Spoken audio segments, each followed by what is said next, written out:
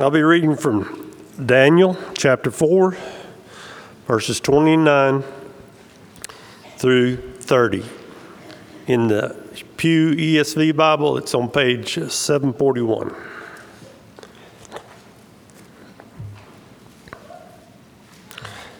At the end of 12 months, he was walking on the roof of the royal palace of Babylon. And the king answered and said, "Is this great Babylon, which I have built by my mighty power as a royal residence and for the glory of my majesty?"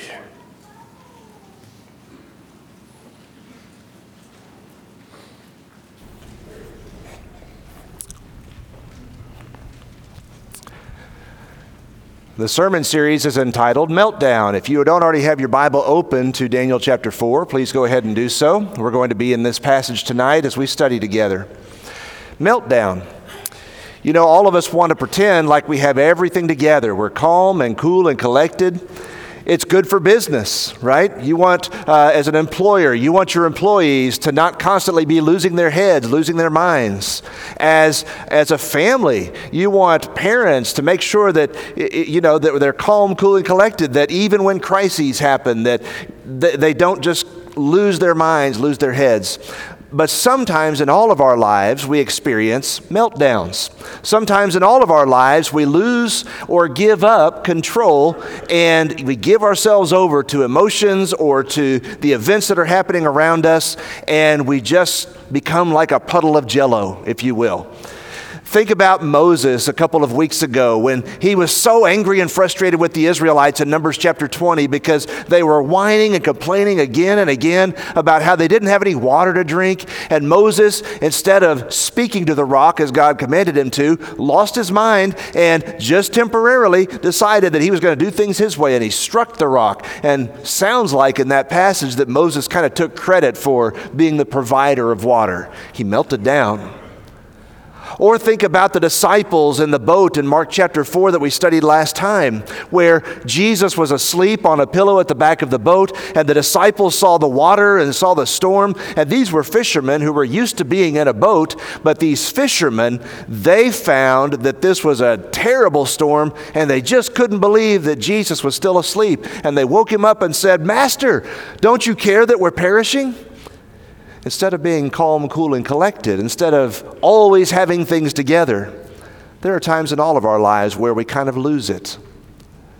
Tonight we're going to talk about Nebuchadnezzar in Daniel chapter 4, and I want you to notice as we study in this series that every lesson has to do with something else that's precipitating a meltdown. In Daniel chapter 4, Nebuchadnezzar is the most powerful man in the world. He's the king of Babylon. And Daniel 4 begins with the words of Nebuchadnezzar himself. If you're looking at Daniel 4, look at verse 1.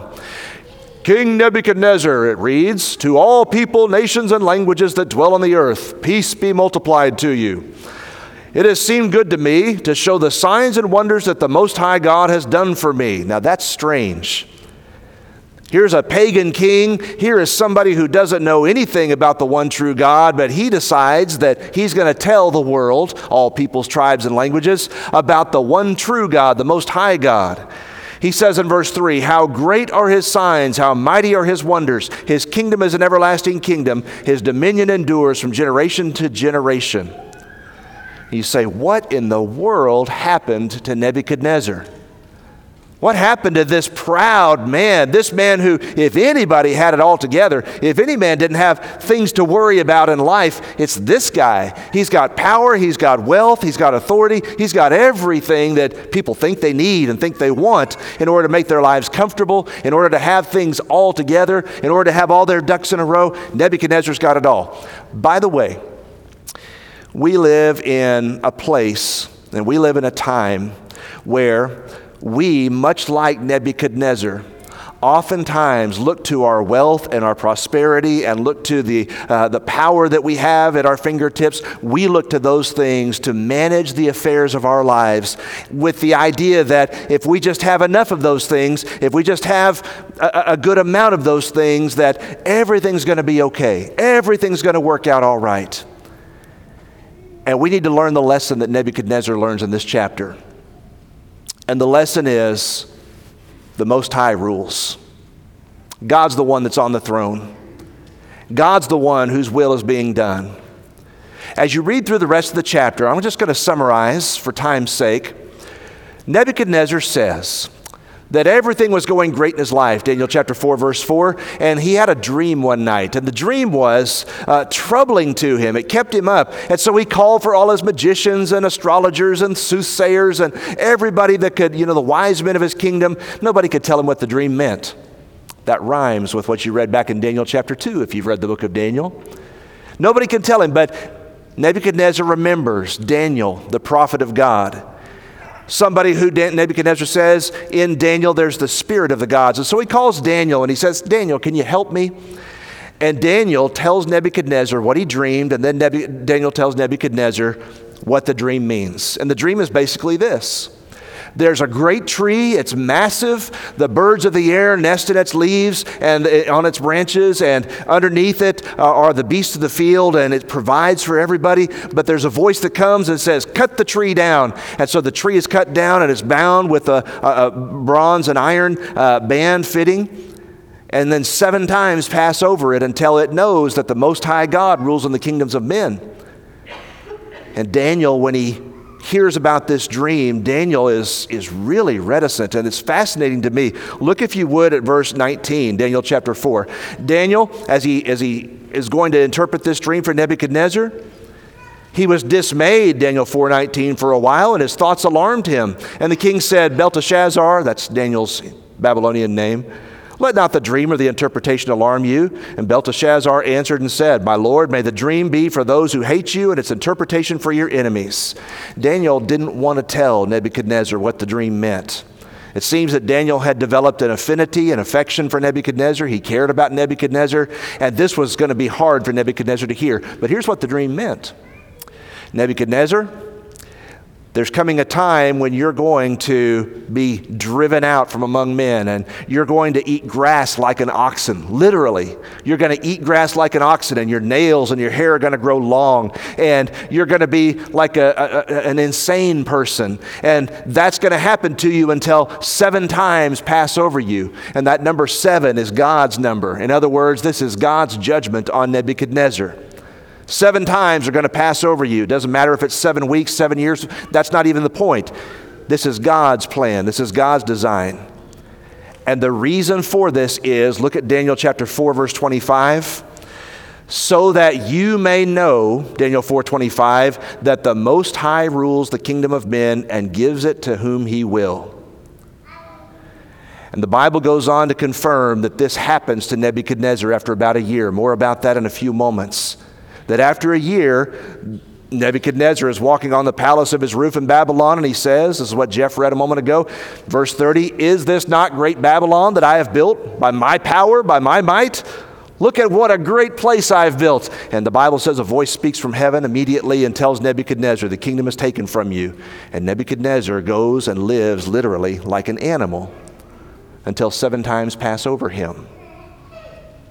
Meltdown. Loss of control, loss of dignity, loss of everything that Nebuchadnezzar thought was worthwhile. Angie and I were on our way home from services this morning, and we witnessed a traffic accident. 2 cars in an intersection. It looked like everybody was okay. People were getting out of the cars, and people were starting to dial on their phones and things like that, so we drove on. But those people woke up this morning and they didn't think that was going to be how their day turned out. They didn't think that was going to be how their morning ended this morning. And sometimes in our lives, we're cruising along and we think we've got everything together and we think we've got everything under control, and we don't know what we're about to run into. We don't know what we're about to hit. We don't know what's coming next. That's Nebuchadnezzar. Cruising through his life, not a care in the world, in charge of the world, not a thing to worry about. Nebuchadnezzar, the kingdom is taken from you. Let me share with you this evening 4 truths, 4 realities that all of us need to recognize, lest we run into a meltdown like Nebuchadnezzar's. Reality number 1 is this: Brothers and sisters, everything is temporary. Everything. When we stop and think about our lives, we need to stop and remember that the things we spend time accumulating for ourselves, the things we take joy and pride in, those are temporary things. We don't get to keep them. Daniel 4 verse 4, I, Nebuchadnezzar, it begins, was at ease in my house and prospering in my palace. Daniel chapter 4 verse 30, the king answered and said, is not this great Babylon I've built by my mighty power and as a royal residence for the glory of my majesty? He's looking at what he's got. He's looking at his stuff and he's thinking, I'm secure. I've got everything I need. Every eventuality, every contingency, every problem that somebody could possibly imagine, it's taken care of because I've got the stuff to take care of it. And he forgot that everything is temporary. Daniel 4:14, the decree of the watchers, those servants of God that Daniel sees, chop down the tree. That's what they say. And Nebuchadnezzar can't do a thing about it. Brothers and sisters and friends, reality number one is that everything in life is temporary. And more than that, everyone eventually loses it all. All of your toys, all of your accumulations, all of your wealth, all of those things, everybody eventually loses it all. The day is coming where those things will not be your possession anymore. And the Bible warns us with Nebuchadnezzar, with so many other passages about putting too much trust and too much hope in the things of this world. Luke 12 verse 20, you remember the rich farmer? He had a bumper crop and God said, you fool, this night your soul will be required of you. Then whose will those things be that you've accumulated for yourself? Or James 4:13 and 14, what is your life? It's like a vapor that appears for a little while and then vanishes away. What are you really putting your trust in? What are you really putting your hope in? James would ask. Mark 8 verses 36 and 37, what shall it profit a man, words of Jesus, if he gains the whole world but loses his soul? What would a man give in exchange for his soul? You see, everything is temporary and everyone eventually loses it all. You don't get to keep it. I don't get to keep it. Therefore, why should we put all of our trust and hope and joy in it? 2 Peter 3:10 through 12 speaks about the end of time, the end of the world. It speaks about the heavens melting with fervent heat. And it talks about how if all these things are going to be consumed with fire, what manner of persons ought you to be in all holiness and godliness? What kind of people should you be if the stuff that you have, you don't get to keep? Just like those people cruising through that intersection this morning, and just like King Nebuchadnezzar 3,000 years ago, 2,500 years ago, if we don't remember that everything is temporary, we may well experience a meltdown as we find out in all too painful a way that the things we trusted are really not worthy of trust. Reality number two, God opposes the proud. This is a major Bible theme, brothers and sisters and friends. When we are proud, we are full of ourselves. When we are proud, we think highly of ourselves. We look at what we've accomplished. We look at our achievements and our accumulations, and we say, look at me. And by the way, we can be proud of a lot of things. I read a statement one time that has always stuck with me, and it's really shaped my thinking about pride. Pride is not so much about just having, a pile of stuff and saying, look at my pile. Pride is about my pile being bigger than other people's pile. Pride is about, your intelligence, my intelligence being higher or bigger than somebody else's intelligence. Pride is about your ability and talent being greater and more recognized than somebody else's talent and ability. That's what pride is. It's about comparing myself to somebody else and saying, is this not great Babylon that I have built for my honor, for my glory? I mean, who in the world is going to say they've done something better than I have? God opposes that kind of attitude. Daniel 4:17, the Most High rules in the kingdom of men, gives it to who He will. It's not about you, Nebuchadnezzar, and your ability and your intelligence and all those things. Nebuchadnezzar, it's about God. Paul asks in 1 Corinthians chapter 4, verses 6 and 7, he says, what do you have that you did not receive? What do you have in your hands that you didn't get from God ultimately? And if you got it from God, then you're supposed to manage it as a steward, not be proud of it and say, look how much more I have than other people. Notice in this chapter, in Daniel chapter 4, the Bible speaks of God repeatedly as the Most High. He's not just high, He is most high. Notice in this passage, it's fascinating to me that the word heaven is found 16 times. And often the word is describing the birds of the heavens. They fly around in the sky, but a couple of times it's describing God Himself or the domain of God. Daniel chapter 4, verse 26, God wants Nebuchadnezzar to know that heaven rules. Daniel chapter 4, verse 37, Nebuchadnezzar calls God the King of heaven. You know what God did for Nebuchadnezzar? He reminded him everything is temporary, and God opposes the proud. I said this is a Bible theme, Proverbs 16:18. Take this and memorize it. Pride goes before destruction, and a haughty spirit before a fall. When pride comes, then comes shame. Proverbs 11, verse 2. You start looking around at what you've got and what you're able to do, and you start thinking about how much better you are than other people. With pride comes shame, dishonor. Proverbs 6:17, the 7 things the Lord hates, one of those first things mentioned is a haughty look. Looking at other people and being puffed up and proud in your heart about that. Obadiah verses 3 and 4, God speaks to the Edomites and says, though you dwell in the cliffs and the crags of the rocks and you think you're going to be just safe and secure, the pride of your heart has deceived you, Obadiah says. God says, I'm going to bring you down from your proud and lofty place. James 4:6, even in the New Testament, God resists the proud but gives grace to the humble. And again, that's repeated in 1 Peter 5, verse 5. Humble yourselves under the mighty hand of God that He may exalt you in due time. 1 Peter 5, verses 5 and 6.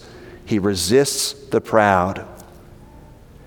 When we allow ourselves to be puffed up and proud and we don't show humility, especially before God, we're headed for a meltdown, whether we know it or not. Reality number 3, brothers and sisters and friends, God's truth, God's word is a gift. A lot of people look at the Bible, they think about what's written in the Bible, and they think about it as a curse. This is really going to cramp my style. This is going to keep me from doing the things I want to do. If I did this, my life would just be drastically different. And what is God? Some kind of a killjoy? Is He trying to hurt me? Is He trying to harm me? And the answer to all that is no, absolutely not. God is trying to talk to you like somebody that comes along and sees a little child playing in a mud puddle and says, I want to take you to the beach and show you what real joy is all about. I want to show you the ocean. God's looking at us as we live our lives and as we do things our way, and He's saying, listen to me. My truth is a gift. I'm going to show you such a better way, such a good way to live.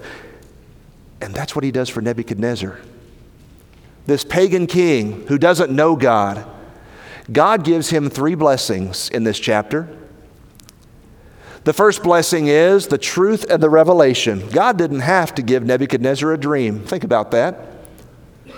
Here's a pagan king, and God didn't have to say anything to him, but He does. And then God makes sure that Nebuchadnezzar has access to a prophet, Daniel, who can tell him what the dream means. Think about the blessing of having access to the Word of God, the will of God. But not only that, look again at Daniel chapter 4, and notice in verse 27,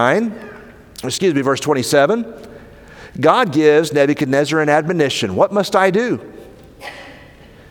In Daniel 4, verse 27, Daniel gives him this advice, and it's godly advice. He says, therefore, O king, let my counsel be acceptable to you. Break off your sins by practicing righteousness, and break off your iniquities by showing mercy to the oppressed, that there may perhaps be a lengthening of your prosperity. God told him what to do. It doesn't seem that Nebuchadnezzar did it, or if he did it for just a short time. Sometimes people repent like that. They repent for a short time, and then they turn back to the way that they were living prior. And then in verse 29, what did God give Nebuchadnezzar? He gave him opportunity. At the end of 12 months, Nebuchadnezzar's walking on his roof, and he may have forgotten about the dream by this point, I've forgotten what I thought about last week. Nebuchadnezzar, after a year of running the world, literally, there he is walking on his rooftop and thinking about how great Babylon is and how great he is as a result. 12 months he had to think about the will of God. Brothers and sisters and friends, when the truth of God comes into our lives, it is intended by God as a gift. Acts 20 verse 32 calls the Bible the word of his grace, which is able to build you up. God's word is a gift to us, and we despise the gift of God at our great peril. Proverbs 23:23, buy the truth and do not sell it. It's something worth holding on to. It's something worth keeping. John 8:32, what's the truth going to do for me, Jesus? You will know the truth and it will set you free. Free from what? Free from sin, free from self, free from Satan, free from everything that works against us in life. John 17:17, sanctify them by truth. Your word is truth. What does truth do? It makes us holy. It shows us how to live to please Jesus Christ and to serve God. Galatians 5:7, the truth is to be obeyed. Obedience to the truth. It's a gift.